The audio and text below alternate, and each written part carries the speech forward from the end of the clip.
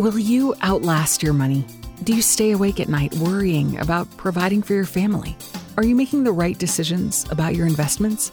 There are many life-changing decisions that arise and questions you want answered when going through divorce or after you've received your settlement. This is the Financially Ever After podcast, where you'll hear stories of women like you and get advice from the industry's top professionals. Here's your award-winning and nationally recognized host, Stacey Francis. This week on Financially Ever After, we're pleased to bring you a crossover post from Divorce Etc., where Stacey Francis talks about how to protect your assets during divorce. Stacey is normally not the one in the hot seat, so we're excited to spotlight her on this week's episode because assets are a huge concern when getting divorced, especially deciding who gets what and how can you protect what's yours. Plus, you'll learn about what your biggest asset is. Spoiler alert, it isn't your home. So here's a featured episode on the best ways to protect your wealth. Please enjoy and check out Divorce Etc. on Apple Podcasts for more valuable conversations and insight, and we'll see you back here in 2 weeks with a new guest on Financially Ever After. Welcome to Divorce Etc., hosted by us, the ex-experts. We're here to give you all kinds of information and tips on everything divorce. Plus, we're asking a lot of the questions that you may not even think of or know to ask, but we know because we've lived it, so we get it. We're Jessica and TH. Welcome, everybody, to today's podcast. We are happy to have Stacey Francis with us. She's the founder of an amazing organization called Savvy Ladies and the president of Francis Financial. So welcome to today's podcast. Thanks for being here, Stacey. I stumbled on that, today's podcast. So today we're going to talk about protecting your nest egg. So when you're going through a divorce and you're dividing assets and you're trying to figure out what to keep, what to sell. So now you've got the house and maybe a car, you need a car. How do you protect the core financial asset that supports your family and helps you moving forward? So Stacey's going to enlighten all of us about that with her expert opinion. Well, thank you. Yeah, it's one of the most important things is protecting your nest egg. And when we say your nest egg, we think about your investments, and we'll talk about that. We'll talk about market volatility, how to protect yourself from that. But it's also your home, protecting your home, right? For most people, it's actually the largest asset that they own. Protecting your asset also, one of the biggest assets we have is our earning capability. And even if we're considered an asset, that is, and we don't think about it, but think about how powerful that is. Right. Just the capability to have that ongoing income stream. Sure. That capability and that ongoing income stream, and how can we protect that and how can we enhance that? And so thinking about your assets, you definitely need to look at the whole picture. Most people think about their brokerage account and they forget all of those other pieces there. I also think that there are probably a lot of people who may think, look, I don't come from wealth. I don't come from a lot and I don't have a lot. And so maybe this conversation won't be relevant for me. And what would you say to that right off the bat? Well, every single person has the asset of their earning capability. And so whether or not you are an heir to the Rockefeller, wealth, or you are trying to scrape by and earn less than $20,000 a year, you have assets. You have assets, even if you don't necessarily see them around you. And I'll just jump right into that because it really applies to everyone. Our biggest asset, even larger than the value of our home, larger than the value of our portfolio, is what we can earn. And as women, it's an asset that we also have the most control over. For a lot of individuals, they have been part of the workforce during their marriage, but maybe not the pedal fully down to the metal. You're not fully going and hard as your career as maybe your spouse could, because you have children and you've decided that you would play more of a role. And for some women, their career was taking care of the kids. And so they actually stepped out of what we call the traditional workforce.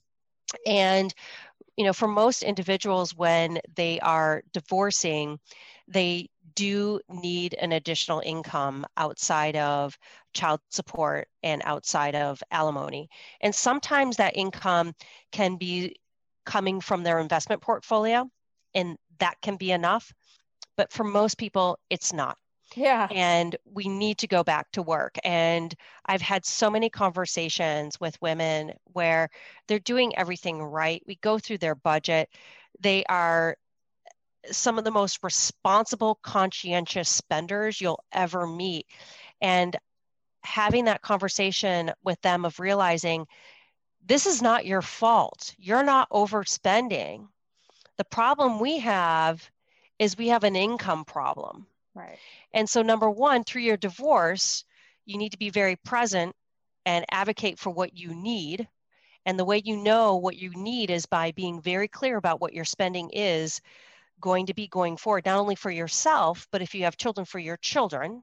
Can we just pause there for a second and just emphasize the importance of that? I think there are probably a lot of people going through divorce who are trying to not necessarily be so transparent about their spending habits, whether it's because they don't want their soon to be ex-spouse to know, or whether they don't want to admit it to themselves. I remember myself going through my financial budget statement. My brother happens to be my wealth manager, and he was making me fill out the financial form, and he sent it back to me and was like, "This is incomplete.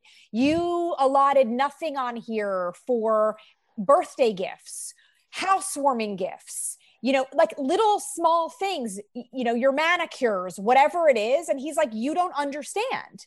This stuff adds up. That could be a few $1,000s over the course of a year. And you haven't allotted for any of that." And he was very meticulous about sending it back. So I love what you just said, that you have to be honest about what you need. And the only way to be honest about what you need is to be open about what you're spending. That's a really big key tip, I think, for all women who are filling out that budget statement. Be honest. Yeah, very much so. And also know that your spending today is different than your spending was 2 years ago, because we have what's called COVID spending.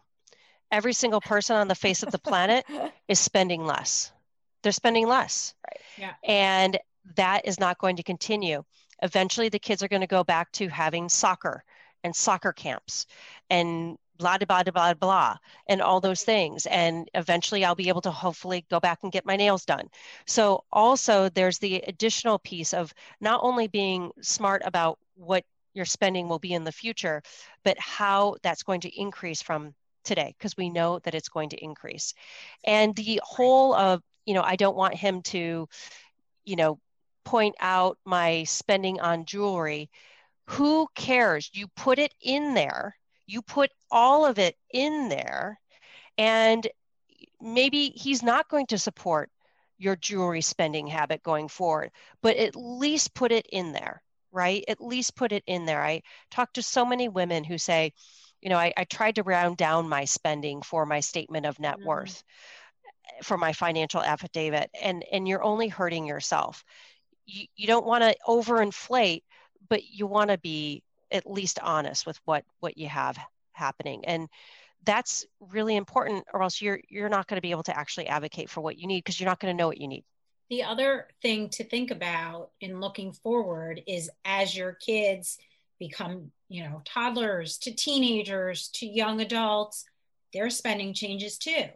Do you need to budget for them to have a car? Do they need a car to go to work? Are they potentially going to be going to a school that's out of state? Who's paying for the airline tickets? Who's paying for their clothing and those expenses? I know that college is something that's always put to the side. At least it was when I was going through my divorce. And the way it worked out well. But I know a lot of people it didn't work out well for. Yeah. And then one of the two is stuck with the bills. Well, we didn't talk about it. And I make more money. So what, am I not going to pay for rent for his apartment in college? Who's going to pay for that? How am I going to get him home? Yeah. So also I think it's really important to have someone like yourself or whoever is your financial advisor when you're going through your divorce, also looking forward to how life changes. Are you going to sell your house potentially when they all move out? Insurance for your kids. Yep. I mean, even car insurance, forget about life, health insurance. Right. all of these Car budgetary insurance for them is really ridiculously expensive because they are a huge risk on the road. But But how are we all protecting of those things? Life changes. How are we protecting all of this? Getting Well, back it's to our actually, original, yeah, it's perfect. It's a perfect lead-in. Thank you for that lead-in, TH, because it's a lead-in into protecting your nest egg, and that is making sure that you do have car insurance, and that after the divorce that you, if the car is in your name, that you put the car insurance in your name. Very important. You also need to make sure that you have the right homeowners insurance. And even if you're renting, if you are renting, there's a lot of contents you have that would be much more expensive to replace if you didn't have the covered by insurance. So making sure that your homeowners as well as your property is covered through renter's insurance. And, don't forget about your jewelry. Many of us have jewelry. If you are going to keep your engagement ring, you want to keep it insured. If you don't want to keep your engagement ring, sell it, use that money and put it in your nest egg and invest it and have it start to work for you. That's one of my biggest pieces that I try and encourage women to do, because that money is premarital. It's yours. Your engagement ring is yours. Right. So making sure that you have all of those important pieces that are protecting those really valuable assets of your home, of your cars, of your contents, of all the things you own, because women are not able to bounce back after divorce in the same way that men do. We have our standard of living go down significantly more so than men, and our earning capacity, unfortunately, often is lower. So we don't have the ability to rebound. So we need to be that much smarter about protecting our nest egg, the nest egg that we have. And so what are the specific steps to doing that? So, very easy. You work with a life insurance and disability insurance expert, and you get disability insurance for you. If you feel like there's not enough life insurance that you have currently for your children, you get life insurance. You review your homeowners and your property casualty insurance. You review your auto insurance. If you have significant assets, you get what's called an umbrella insurance, which covers you for liability as well. These are not expensive things to do, but have a huge, huge payout for you of being able to protect yourself. And once you've done that and you've protected your earning capacity through disability insurance in your life, and you've protected your actual assets, you want to protect your portfolio. The one thing that we saw over these last several years is a higher amount of stock market volatility than we've seen in decades. Right. And understandably, it can be very frightening, but it doesn't need to be. It doesn't need to be. The way you can protect yourself is making sure that you're diversified, that you're not putting all your eggs in one basket. And so that means that while it might be fun to put a lot of money in Tesla, just don't do it. You can have Tesla, but have it be a small part of your portfolio. The S&P 500 is the 500 largest stocks that trade on the stock market. And that's a great way to start, of having a wonderful, whether it's a mutual fund or an exchange traded fund of the S&P 500 for that very broad exposure. It's much better to do that than it is to start to put money in Moderna or Pfizer or Tesla or, GameStop. Don't be putting your money in GameStop. Right. That's not where you're going to get ahead by picking stocks and playing the market and timing the market. It's more of that broad exposure. So a broad mutual fund giving you S&P 500, a broad mutual fund giving you bond exposure, and then another broad mutual fund giving you international exposure. And putting that together is really important. And then checking in maybe once a month on how it's doing, but not once a day. I was just going to ask you about the frequency, because it's, for some people, it's literally like getting on a scale. Every day they got to see if are they up, are they down, are they up? It's like going to drive you crazy. It's scary. Yeah, the more frequent you look at your portfolio, the higher the likelihood you're going to see a loss. And what happens when we have a loss? You want to get out. We want to get out.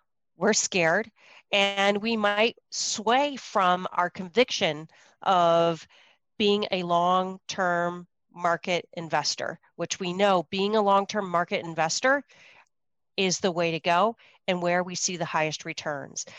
We saw a lot of people in March get frightened back in 2020, especially with the pandemic of, the world is going to hell in a handbag. I better get out. They got out, and then they missed one of the most amazing bull markets and recoveries that we have ever seen in the history of the stock market. Right? So just don't do it. Your long-term investing money is for 5 years plus. You don't need to worry about that market timing. So pick that beautiful allocation, your mixture between stocks and bonds, make it diversified, and stick with it. That's one of the best things you can do to protect that portfolio. And so when you, in the overall picture of like protecting your assets is your capability for earning, your actual maybe hard asset, your home, your car, you were saying insurance and stuff for that. And then making sure that you're protecting your financial assets no matter how much you have, by being diversified the right way in the market. Is there anything else that we're missing? I would say, and I know it's not fun and it's not sexy, but an emergency fund is one of, I think, the most powerful things to protect your overall financial stability, because we all are going to unfortunately have things that we haven't planned for. It's very rare that we have good financial surprises. Unfortunately, usually they're not so good financial surprises. And so if you can sock away 3 to 6 months of your living expenses, it's going to protect you from having to use credit cards, going to protect you from having to dip into your portfolio and take money, especially if the market is down that day. So this emergency fund is cash somewhere. It is cash, and it is in a high interest savings account. And before anyone gets too excited about high interest savings accounts, you're looking at less than 1%. Right. You're looking versus like at least a 5% or more, when you're investing. Right. Exactly. High interest. And high compared to zero. Compared to zero, because you want to be able to gain access to it quickly.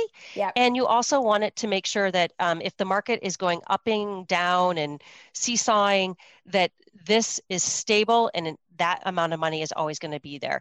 And it's a 3 to 6 months of your living expenses. You don't want to have a huge amount more, right? Because we need our money to work for us. But at least having that emergency fund is ideal. Are you discouraging the use of credit cards when going through a divorce and kind of getting your stuff together?